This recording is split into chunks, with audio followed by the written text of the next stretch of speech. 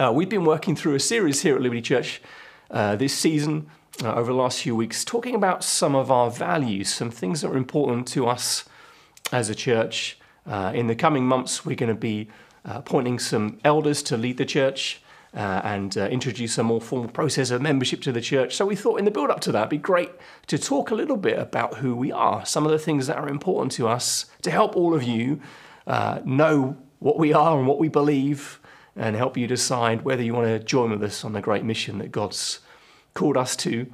We've called this series Liberty for the City, and we've been walking through different values. This week, what we're going to be talking about is having liberty in Jesus. Why we as a church are a church that is all about Jesus. Why we want to be what somebody might call gospel-centered or Christ-centered or a Jesus-centered church. So I'm going to read a couple of verses to us from the Apostle Paul's letter to the church in Corinth, the first letter, from chapter 15, and I'm going to pray, and then we'll look at those passages together. So let me read these verses to you. This is verse 3, 4 and 5 from chapter 15.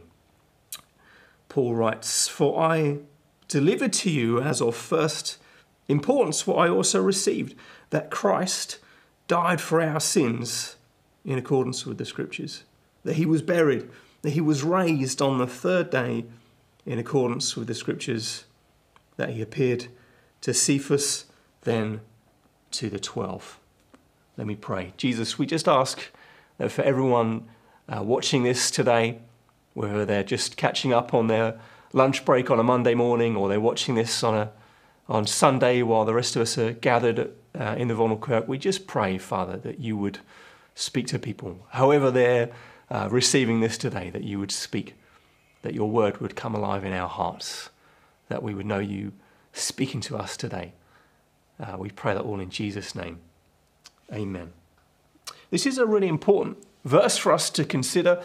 Paul, the writer of this letter to the church in Corinth, is explaining to this church kind of what it says on the tin here. He's saying to them what is of first importance to him.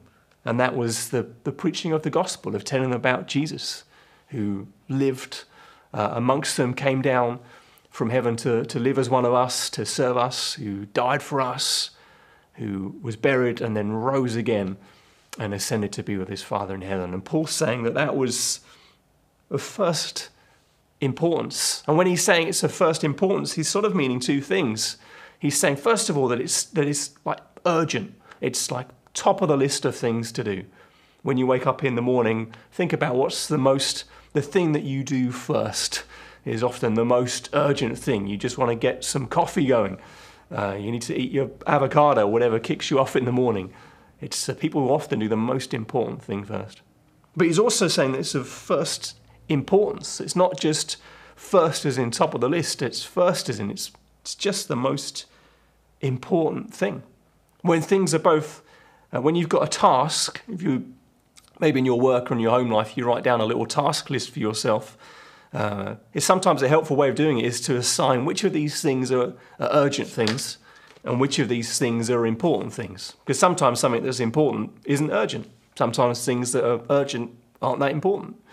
But when something is both urgent and important, you want to do that thing first. You want to keep that thing central.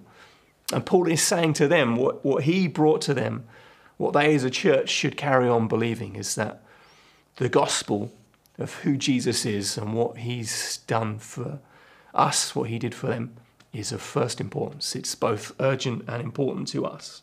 Which, hopefully, if you're a believer in Jesus, and probably even if you're not a believer in Jesus, it kind of sounds obvious. You know, this is a foundational truth of the Christian faith. It's a foundational truth of not just us as a church, but all churches around the world. It's what we want to build our lives upon.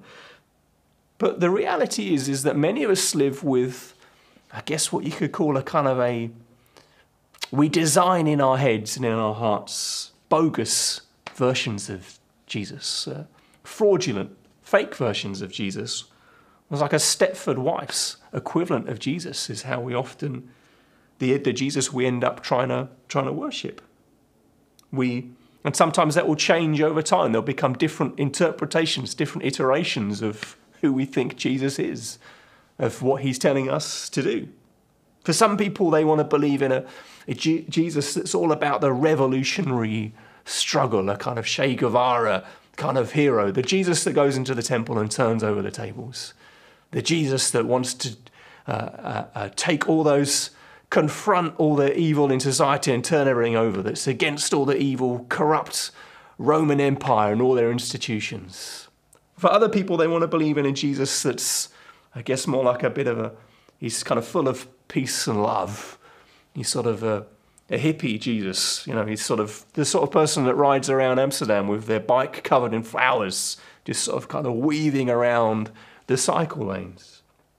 Other people want to believe in Jesus that's the sort of God that's just going to bring a sense of triumph and victory into their life on a permanent basis, that Jesus becomes almost like a genie in a bottle, that you come and you want to just bring your requests and you don't have to do anything. You just want the answer to come, the problems to be solved. You just want Jesus to fix everything in your life.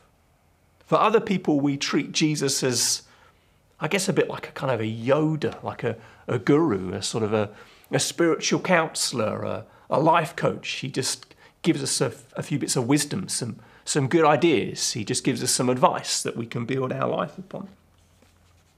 Now, the problem with all those pictures, and there'll be many more different ways that people might create versions of God that they want to follow, is, well, first of all, of their own, they're not true. If you get into this book, if you read particularly the gospel accounts of who Jesus is and what he does, if you go through the book of Matthew or Mark or Luke or John, you'll find, just as you read about Jesus' life and what he said and what he did, that even when you've been reading those books for years, they constantly surprise you of, wow, Jesus did that, and look how he cared for that person. Look how he reacted to that person. Look how he spoke to those Pharisees. Look how he spoke to those sinners. Jesus constantly surprises us with what he's like.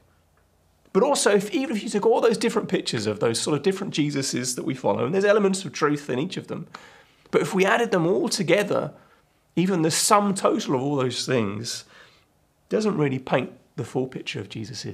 It's not enough. It's not enough, because you and I, we need more than just a better example for our lives. We need more than just a life coach, a guide, a spiritual counselor. We need more than just a cheerleader who's going to shout us on and encourage us. All those things can be good and helpful, but we need much more than that from Jesus. And not only do we create fake versions of Jesus, we often can create fake ways of getting to Jesus, of practices of our faith, of how we do Christianity that can be bogus, that can be fraudulent, that can be false. Often we create our own versions of spirituality. We take a bit of Buddhism from over here, sprinkle in a little bit of Jesus, add in a few atomic habits that we've learnt, the 12 rules for life. We kind of mix it all together, and then, this will be the way that I'll just construct my own faith. Perhaps even if you're trying to live an authentic Christian lifestyle, that you're reading your Bible, you're hungry for God, you come to church, you listen to what we have to say, you're trying to follow Jesus in an authentic Christian way, we can often find ourselves as well constructing our own ways of coming to God. Because so easily we can slip into just a legalism, a moralism. I do this all the time, that when we've failed, when we know we've sinned against God, when we know we've done things that we feel shameful, embarrassed about, we'll often then think, well, maybe if I go away, if I fast for a day, or if I read twice as much as my Bible today than I normally do, I can just make myself feel a bit holier. And then Jesus might accept me a little bit more. And as soon as we say it out loud, we remind ourselves and we're aware of, that's not the gospel. I don't have to come to Jesus like that. But yet we still fall into those patterns and behaviours. We can work out our faith in a very moralistic way, Or on the other hand, we can be very sort of therapeutic about it. We can begin to think, oh, it doesn't matter what I do. It doesn't really matter how I live. As long as I say sorry every now and again, I can just, these bad habits, these sinful practices, I just can kind of keep them running, just keep them kind of plodding along. It'll be fine. Jesus doesn't mind. And we sort of dismiss his holiness. We dismiss what this book tells us about who he is and what he loves, what he's passionate about. See, the reality is, however you fit into what I've just described of how we practice our faith, maybe you've constructed your own spirituality, maybe those sort of different versions of Jesus that I pointed out, you can relate to some of those. The thing is, none of us, we don't need a bit of help. We don't need a sort of a Christianity plus a bit of moralism. Jesus plus a bit of therapy. What we need is Jesus. Because all this constant kind of revisionism, our constant changing of who we think Jesus is, of how we're going to follow him, so much of it really is rooted in our own rebellion. Is that we want to be enough for ourselves. We want to find our own way to God. We want to prove ourselves. We don't want to follow his way. We want to construct it ourselves. It's just, that's at the essence of what the Bible calls sin. Maybe that's an uncomfortable word for you. Maybe you think, oh, that's just a weird concept that Christians have made up. But yet sin really it's our rebellion against God. It's us choosing to live our own way, choosing to follow our own path, choosing to create our own versions of Jesus, not wanting to submit to who he really is, or only wanting to submit to most or some of who he is and what he says. See, the reality is that's never going to be enough. Because you might think, well, what's the problem? Why can't I just construct my own? Why can't I just make my own spirituality? If it helps me day by day, what does it matter if I sprinkle in a little bit of Jesus with a little bit of whatever else?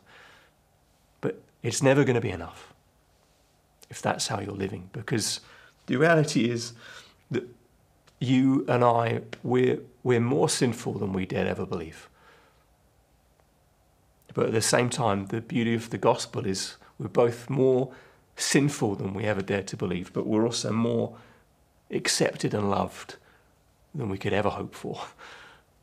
And the reality is the longer you go on in your Christian faith, the more and more aware you become of, as God begins to expose things in your life, of your sinful motives, of your sinful desires, of the ways we think and behave and act that just aren't godly. He just, little by little, he brings them to surface in our hearts. But at the same time, each day we're aware of an avalanche of his love, of his lavish grace, of his blessings towards us, again and again. Jesus really is our only hope. Jesus is the only thing we can build our lives upon that's really going to do us any good.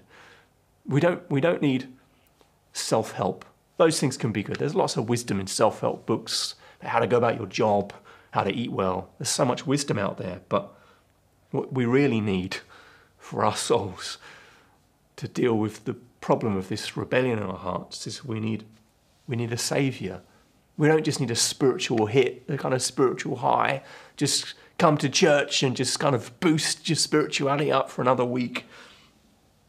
The reality is that without Jesus is that we're dead in our sins. This is spiritual high. It won't do any good. If you come to a corpse and just try and give it a kick up the backside or inject something into it, it's dead. It won't make any difference. We need the life that only Jesus can bring, the new creations that he makes us into. Without him, we're hopelessly lost, and only in Jesus can we be found. That we've been walking in darkness, and only he can bring us into light. And what we really need is the Son of God, this Jesus Christ, who became one of us, who humbled himself even to the point of death, who came to serve us, who died on a cross. He gave his life as a substitute, sacrificed himself, bore the wrath of God upon himself, took the punishment that we deserved upon himself, so that he could lavish on us his forgiveness, his mercy, his grace. This Jesus that has risen from the grave and now in his resurrection offers us and offers this broken world the first fruits of his renewal that he's seeking to bring out in his kingdom now. And that's what this Bible is all about. I might ask, why do we believe all of this? It's because this is what this book is all about. That's the big theme, the big story of this book, the Bible, is it's all pointing to him. It's all painting this wonderful, multicolored, vibrant picture of who he is, of who God is, of what he's done for us, and his mighty love towards his people, us. If you're a believer in Jesus, this book isn't just a guide to help you through some kind of manual. We open up this book and we meet Jesus. We can feel his love permeating through every page into our hearts. And that's what we're about as a church. That's why I said at the start, we're a church who are all about Jesus. We really believe that Jesus shapes everything, that he's the center of all human history, that he's just the pivot upon which history holds itself together. He's just the center of everything. And we want Jesus to be right at the center of our church, right at the center of how together we practice our faith, about how together we're a witness to our city. And again, that should sound obvious, but it's easy to miss out on. It's easy to forget that. It's easy to start preaching different messages, to start living out our faith in alternative ways that don't really breathe the life of the gospel of Jesus' love for us into our hearts. See, being a church that is all about Jesus, it should affect a few different areas of our life. Well, in particular that I want to map out, it should affect everything really, but it should affect our mission, what we're called to do, that we're called to share the good news of the kingdom of God. That there's something about the gospel that has a social nature that is supposed to affect and transform and bring renewal to the world around us. And we, the church, are sent to do that. We're sent into his world to help to transform society and culture around us, to let the gospel shape through our actions and our love and how we want to serve the city, how we want to, as we were talking about last week, how we want to create in the city, how we want to tell a different story. The gospel blasts through all of that to bring life to the city around us. Jesus should affect how we practice our community life together, that we're supposed to love each other as he first loved us. We're supposed to serve one another. We're supposed to go above and beyond one another again and again. In the same way that Jesus has laid down his life for us, we're called to lay down our lives for one another, to put each other first, to build a community of forgiveness, a community of grace and mercy toward one another, where we seek to be Jesus to one another and to point each other towards Jesus, to let his love just really impact everything about how we interact with one another, about how we build our friendships, our relationships. Being a church that's all about Jesus should affect how we go about leadership in the church, that we believe he's our chief shepherd. He's on the throne. He's the head of the church. He's the head of the body. And we're all called just to be a part of that body with Christ as the head. And for any of us who God has called to be leaders in the church, our job more than anything else is just to point people to Jesus. It's just to say, look how amazing he is. It's to help to demonstrate with our lives and to tell with our mouths the wonder of who he is, of his love toward us. Which is why we try and preach as we do. We don't always get it right, but when we're up here on a Sunday morning trying to tell you about this book, what we want you to do is, it's not just, we don't want to give you some life lessons that will help you. 5 things you can put on a to-do list, a bit of wisdom to spur you on. It's not even just about understanding more about Jesus or understanding more about this book, although that's helpful and important. Ultimately, we want you on a Sunday morning or whenever we're teaching you from the Word, we want people to meet Jesus. We don't want you to go away. We don't want you to turn off the screen you're watching today or walk out the doors when you leave the building having understood more of him alone. We want you to walk out knowing that you've encountered him, that he's come not just to give you more information, but to have your life changed little by little, bit by bit. And it won't be sort of one mega sermon that changes everything, but little by little, step by step, as we get and as we learn bit by bit more and more of his incredible love for us, as we slowly begin to understand it. We'll never fully understand it in this life, that it will change us from the inside out. I guess all of these things, really, what we're trying to say is it should affect our culture as a church. You know, there are all sorts of things that you can say you believe, not just for a church, different companies and organisations, even for your own life. You can have a set of values, but you really know what someone believes when you look at their culture. Like, what do they actually do? What does their practice look like? And we want the culture of our community to be one of grace, of kindness, of forgiveness. Not a harsh, cold, moralistic, legalistic community. But also not a sort of community of just therapy where we just come in and kind of rub each other on the back, never speak the truth of his love towards us, of what he said to us into each other's lives. When you walk into the building on a Sunday morning, we want you to come in not feeling like you've got to put on your Sunday best. You're very welcome to wear your best clothes if that's part of how you want to worship Jesus. I know from many people from different backgrounds, that's part of how you express your worship. But you don't have to put on your Sunday best. You don't have to come in and feel like you need to show off or put up a pretense. We want you to walk into the building and feel relieved, to feel at home, to feel like you can just be yourself with all your brokenness, that you can just arrive and you can just share your life with people and you won't receive condemnation and judgment, but you'll receive the love and care of brothers and sisters, that you'll receive true compassion. Again and again in the Bible, as you hear, we can see Jesus, his interactions with people again and again are full of compassion. And Jesus' compassion isn't just about hearing and saying nice words. Jesus' compassion is active. He steps into people's life to bring healing. He steps into people's life to bring transformation. And we want to see that sort of compassion and grace work out in our community, where people come in and all of us, every single one of us comes in with all our brokenness and begins little by little to find the healing that we need in Jesus Christ. See, really, everything that we've been saying about Jesus should affect how we practice as a church, but it should also affect you, your life. See, the gospel is not good advice. It's good news. It's good news. It's not something we do, but something that's been done for us.